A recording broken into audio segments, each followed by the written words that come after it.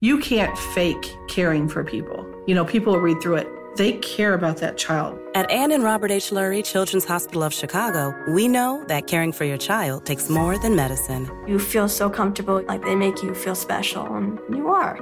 I love them. With cutting-edge treatments and kid-friendly care, there's a reason Lurie Children's is ranked the #1 children's hospital in Illinois.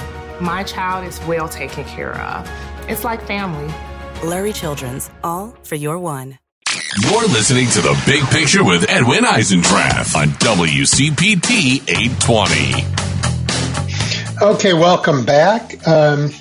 Nearly 25 years ago, Dean Baker founded the Center for Economic and Policy Research, and in the years since has done an awful lot to shine a light on, strands of economic thinking that really are just efforts to prop up the already wealthy and powerful. He's a prolific writer, author of many books and studies, and those of you who've listened before know he joins us from time to time to help make sense of the economy. Dean, welcome back. Thanks a lot for having me on. How are you doing? Good. It just occurred to me that you really are close to 25 years there. Yeah, it was 99, the very end of 99, so a bit less. You're going to have to find a way to celebrate. We'll have the quarter century coming up soon, so yeah. Yeah. All right, well, since we last talked, you and I, Bidenomics has entered our vocabulary. Can you tell everybody, what it is and what it's meant to do for working Americans?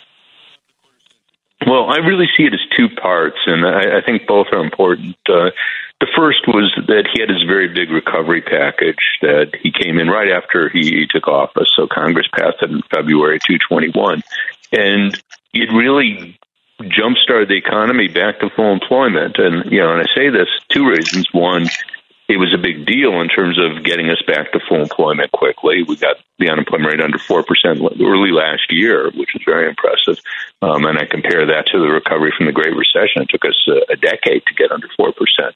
So that was very, very important. But the other part the other reason for mentioning is he took a ton of heat for that. There were any number of people, including some Democrats, Larry Summers, very prominent Democratic economist, saying this is crazy, it's going to cause so much inflation, and it's a disaster. I won't go on at length about that, but he did. But the point was he took a lot of heat. Biden took a lot of heat, and it turned out we did have inflation, but so did everyone. So did Germany, so did France, even Japan had a burst of inflation, and it's come down. So that turned out to be, to my view, a great call. We had the inflation for 221 into 222, and that wasn't good. No one liked it, but it came down. And, I don't know anyone who would, if you just put it on the table, go, okay, we have 2 years of higher inflation or a year and a half of higher inflation than we want, comes down, and we get the economy back to full employment very quickly. Is that a good deal?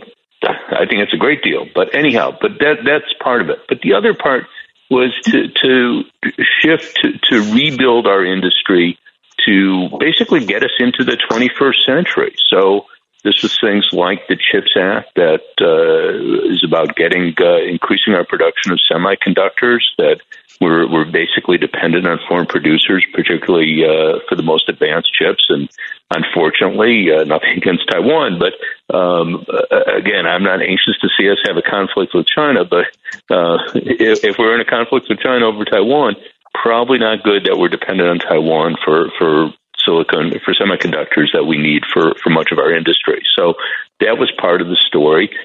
He also had his Infrastructure Act. This was something done bipartisan. He got Republicans to vote for it. I think there were 66, 67 votes in the Senate. So he got a lot of Republicans on board with that.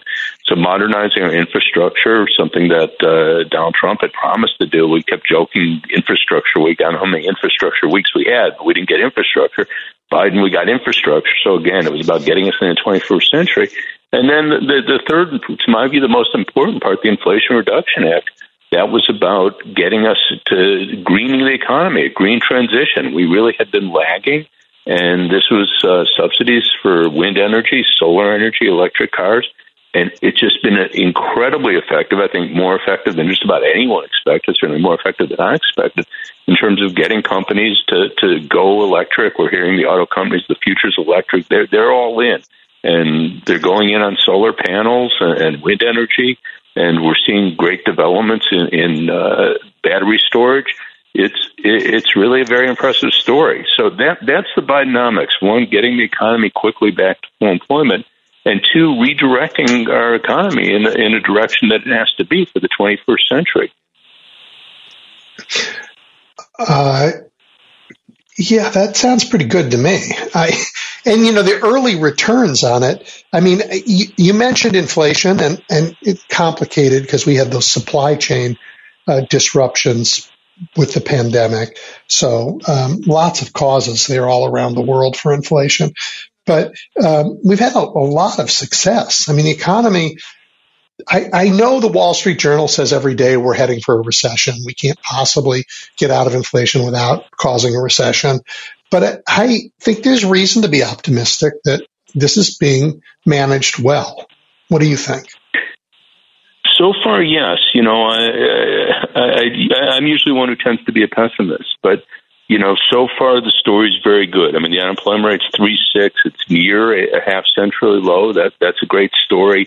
We've seen big wage gains for workers at the bottom of the wage distribution. Again, to my view, a fantastic story.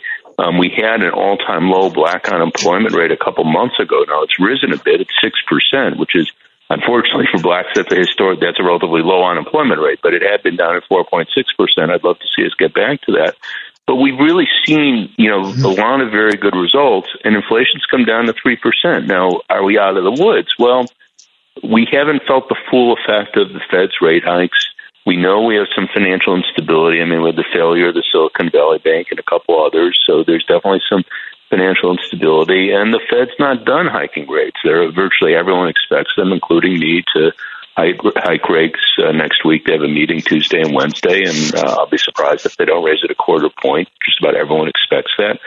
And, the impact of that, that's still uncertain. So that's what I'm saying. I can't say we're out of the woods. We may see some bad stories, the rest of this year, 2024, but at the moment, things look very, very good. Yeah. I worry about those rate hikes. There's an awful lot of profit taking, and I'm all for profits, but there's an awful lot of profits built into the economy right now, and I worry that those rate hikes hurt the wrong people. Yeah, I mean, we could see those effects in a lot of different ways. So mortgage rates have gone through the roof. I mean, they're down around 3% back 2 years ago. I mean, it's because of the pandemic, obviously. We had weak demand, and, the Fed was quite deliberately trying to encourage home buying, facilitate about 17 million people refinance their mortgages, great things. But now you have mortgage rates well over 6%. So clearly it makes it a lot harder to buy a home. No one's refinancing a mortgage at 6.5% interest. So that's been shut down. It does make it harder for companies to borrow. People want to buy a new car, get a car loan, so it definitely has an impact. So there's no doubt about it. Now, thus far, it hasn't produced a recession, and there's no clear signals. There's nothing, the things we would ordinarily look to, has construction fallen through the floor? Residential construction, it's still pretty strong. A lot of that because there was a big backlog built up in the pandemic with the supply chain issues. Non-residential construction's been soaring primarily because of the Inflation Reduction Act and the CHIPS Act. We're seeing huge boom in factory construction. So those are areas you would ordinarily expect to see a big impact. Car buying's doing good, but again, a lot of that's a backlog. So we surely are seeing less demand in the economy than will otherwise be the case. It's not there's nothing suggesting that a recession is imminent. But again, if the Fed keeps hiking rates and we get out 6 months down the road, are we going to have a recession? Again, my bet would still be no, but I certainly wouldn't rule that out. Yeah. Well, let's change the subject a little bit. Something's happening here in the upper Midwest. Minnesota and Michigan have repealed their so-called right-to-work laws. Both states are seeing incredibly big investments by the private sector, including massive new auto manufacturing investments in Michigan. I think the rhetoric on the right that having labor unions and having states that actually invest in their people is bad for business is being proven wrong up here in this part of the country pretty astoundingly. And I wonder what you think about that. Well, we have a long history of this. I mean, to act like, businesses can't be profitable if they have unions. I mean, I understand. I get it. Most companies would rather not have a union. So if you went to companies that don't have a union, I was read Starbucks is going nuts. Howard Schultz is just like, I won't go into it, but he's done all sorts of just really over-the-top things against workers that have supported unions at Starbucks. So obviously he doesn't want a union, and that's true of most companies that don't have them. Companies that do have them, you say, would you rather have them or not? My guess is most of them would say they'd rather not, but many of them have worked for years and years and made good profits and grown. I mean, I'm from the Midwest like you. I'm from Chicago. You have the auto industry there that, GM, Ford, and Chrysler, they did fine with unions. Now, again, they've had problems, but for the most part, you can't blame the unions. They made a lot of bad choices in their production over the years, but, they've made a lot of profits too. So the idea that companies can't be profitable with unions. Also, another thing worth pointing out, when the U.S. auto industry had problems, it was due to things we like bailed them out. Compete with. Yeah, we bailed them out, but I was also going to say the companies that were beating them out were companies in Germany and Japan that, guess what, they had unions. And in fact, in Germany, they had much stronger unions than we had. Yep. So, companies have worked with unions and been dynamic, been profitable. So the idea that you have a union, companies going out of business, that's ridiculous. Right. In the time the unions declined, I mean, I remember I wasn't in the federal government that long ago. It was during the Clinton years. And back then, I think, if I'm right about this, CEOs earned, 40, maybe 50 times the average of their workers. And it's an order of magnitude bigger than that now. It's crazy, the gap, sort of the all the benefits of our economy flowing to smaller groups of people. And where I think all that we've talked about Bidenomics is an attempt to let more people benefit from the incredibly productive economy that we have. Yeah, and it really has done big steps in that direction. The numbers on a CEO pay, you have CEOs at the major companies now get 200 to 300 times what the pay of a typical worker gets. And if we go a little further back, because when you were in the Clinton administration, already it started to rise. You go back to the 70s, 20 to 30 times. And, just put some numbers here. It's not uncommon for CEOs to get 20, 30 million. There was someone, I think it was, I won't name the company because I might have got it wrong, but someone just got 62 million. The CEO just got 62 million as his paycheck. So if you go back to the old days, they'd have 2 to 3 million. And I mentioned this, it's not just the CEO, because I have a friend, he's going, okay, so we got 500 CEOs, 500 CEOs of the Fortune 500 get too much money. I go, no, it's not just the CEO, because the CEO is getting 25 million, the chief financial officer is getting 10 or 12 million. You have 2 or 3 other, people in the C-suite that are also getting, 10 million, 12 million. And then the next echelon getting, 2 million, 3 million. You can go to a bank like JP Morgan. It wouldn't surprise me if you have 50, 60, 70 people get well over $1 million a year. If you just shifted it back, say that the CEO at JP Morgan or these other big companies is getting 3 million. Okay, so the next year, the chief financial officer gets 2 million, maybe 1.5, who knows? There aren't going to be a lot of other people getting over 1 million. So you've affected the whole pay structure. And what Bidenomics is about is going, okay, these people have made out like bandits. We're not going to put them in jail. We're not going to take away all their money, but we're going to try and structure the economy so that people who are at the middle, people at the bottom benefit. And thus far, it's been incredibly successful. I think if I just wrote down the data that we have today in terms of what the unemployment rate is, what wage growth has been, adjusting for prices, adjusting for inflation, and who's benefited, that the best wage growth has been at the bottom, the record low black unemployment rate, I think people have said I was nuts. I mean, and I wouldn't have written down because I myself would have thought it was nuts. Like, yeah, you can't have that that's like a dream. And, which again, I understand because I'm on Twitter and people go, I can't pay my grocery bill and I understand that. I mean, one of the points that I make to my friends on Twitter, I go, look, I know we have 20% of our population that's either in poverty or close enough that they could see the poverty line. So 20% is, we're talking about 65 million, 70 million people. And let's say that all of them, let's say we snapped our fingers and gave all of them a 10% increase in their income. They're still struggling. I understand that. But the idea that we're going to have someone come in the White House and 2.5 years later, everything's going to be great. I wish I could say that, but that's not real world. But what we've accomplished in the last 2.5 years really has been incredibly impressive.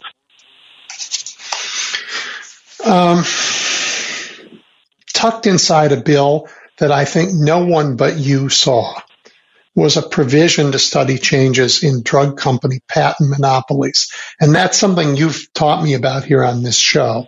I think it's worth telling people again and what that might mean and where it is in the legislative process.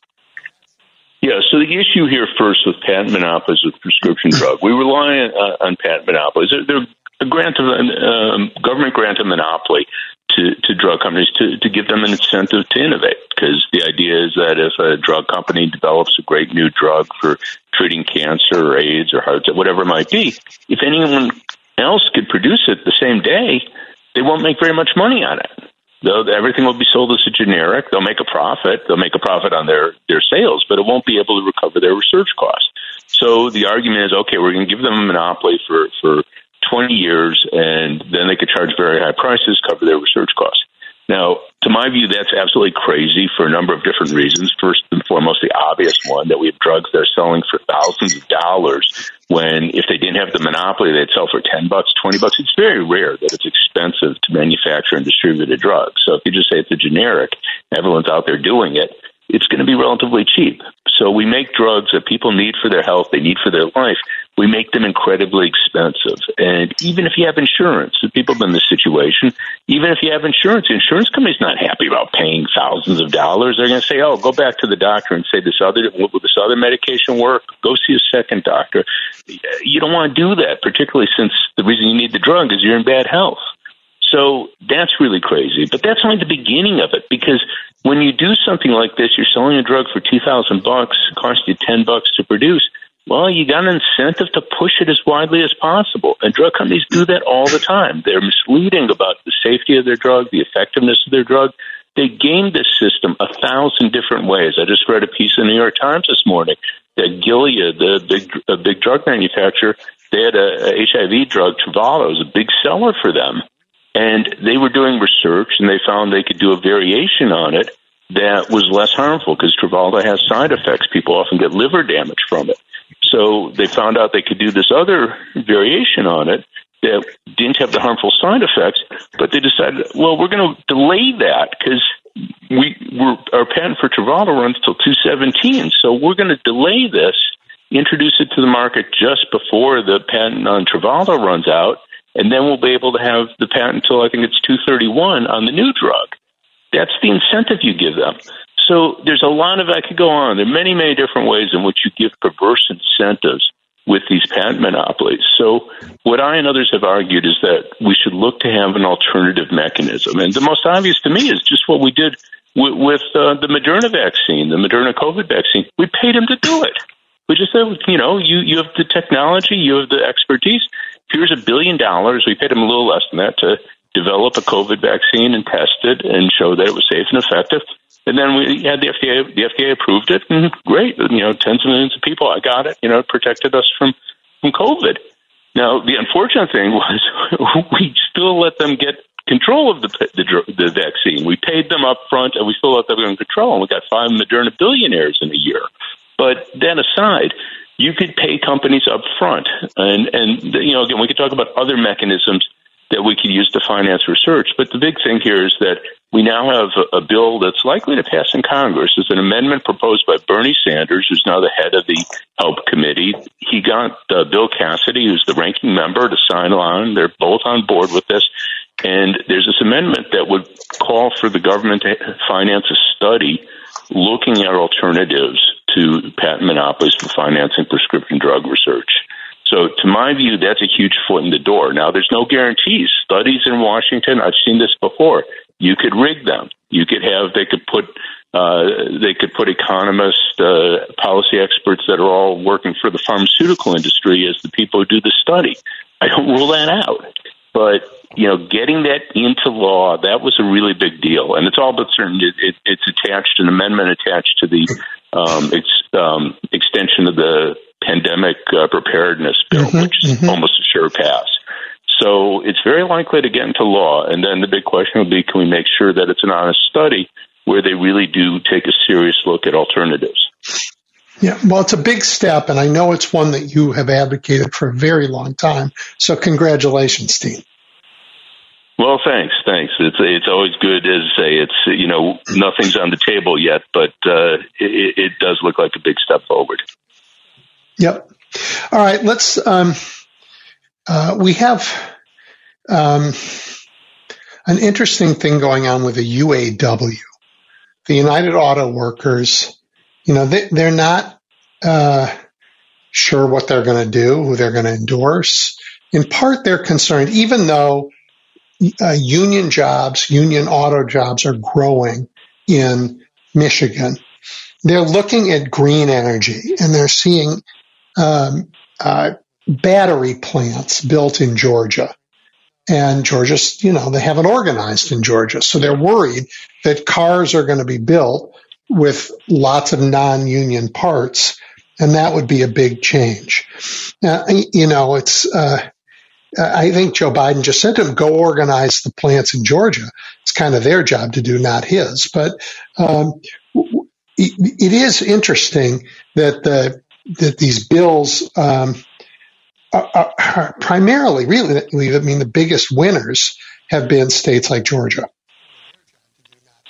Yeah, it's interesting how this breaks down. Now, Biden did try to get in the bill, this was in the Inflation Reduction Act, he tried to get wording in the bill that would allow him to give preference to union firms. So they could say that, here are two contracts. One is for a union outfit. The other one is they're not going to have a union. Otherwise, they're comparable. I get to do it. And he couldn't get that through. Manchin in particular was jumping up and down, yelling and screaming, no, we can't do that. And, as you know, he needs every vote. He can't play around. So Manchin was no, I believe cinema. Anyhow, he didn't have the votes for that.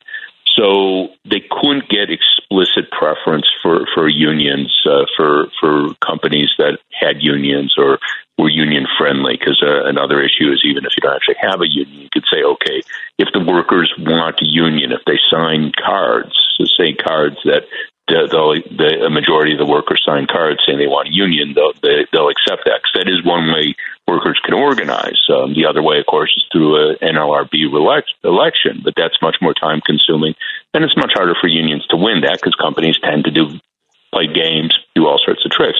Anyhow, the story, obviously, a lot of jobs are going to Georgia, going to other states where you have very low unionization rates. You're still seeing more jobs in Michigan, more jobs in the Midwest than we would have had if you didn't have the Inflation Reduction Act. Mm-hmm. So the way I would put it, I know plenty of people in unions who go, look, I know what I want. I know what you want. I'd love to see all the money go, all the jobs be union jobs. That wasn't a possibility.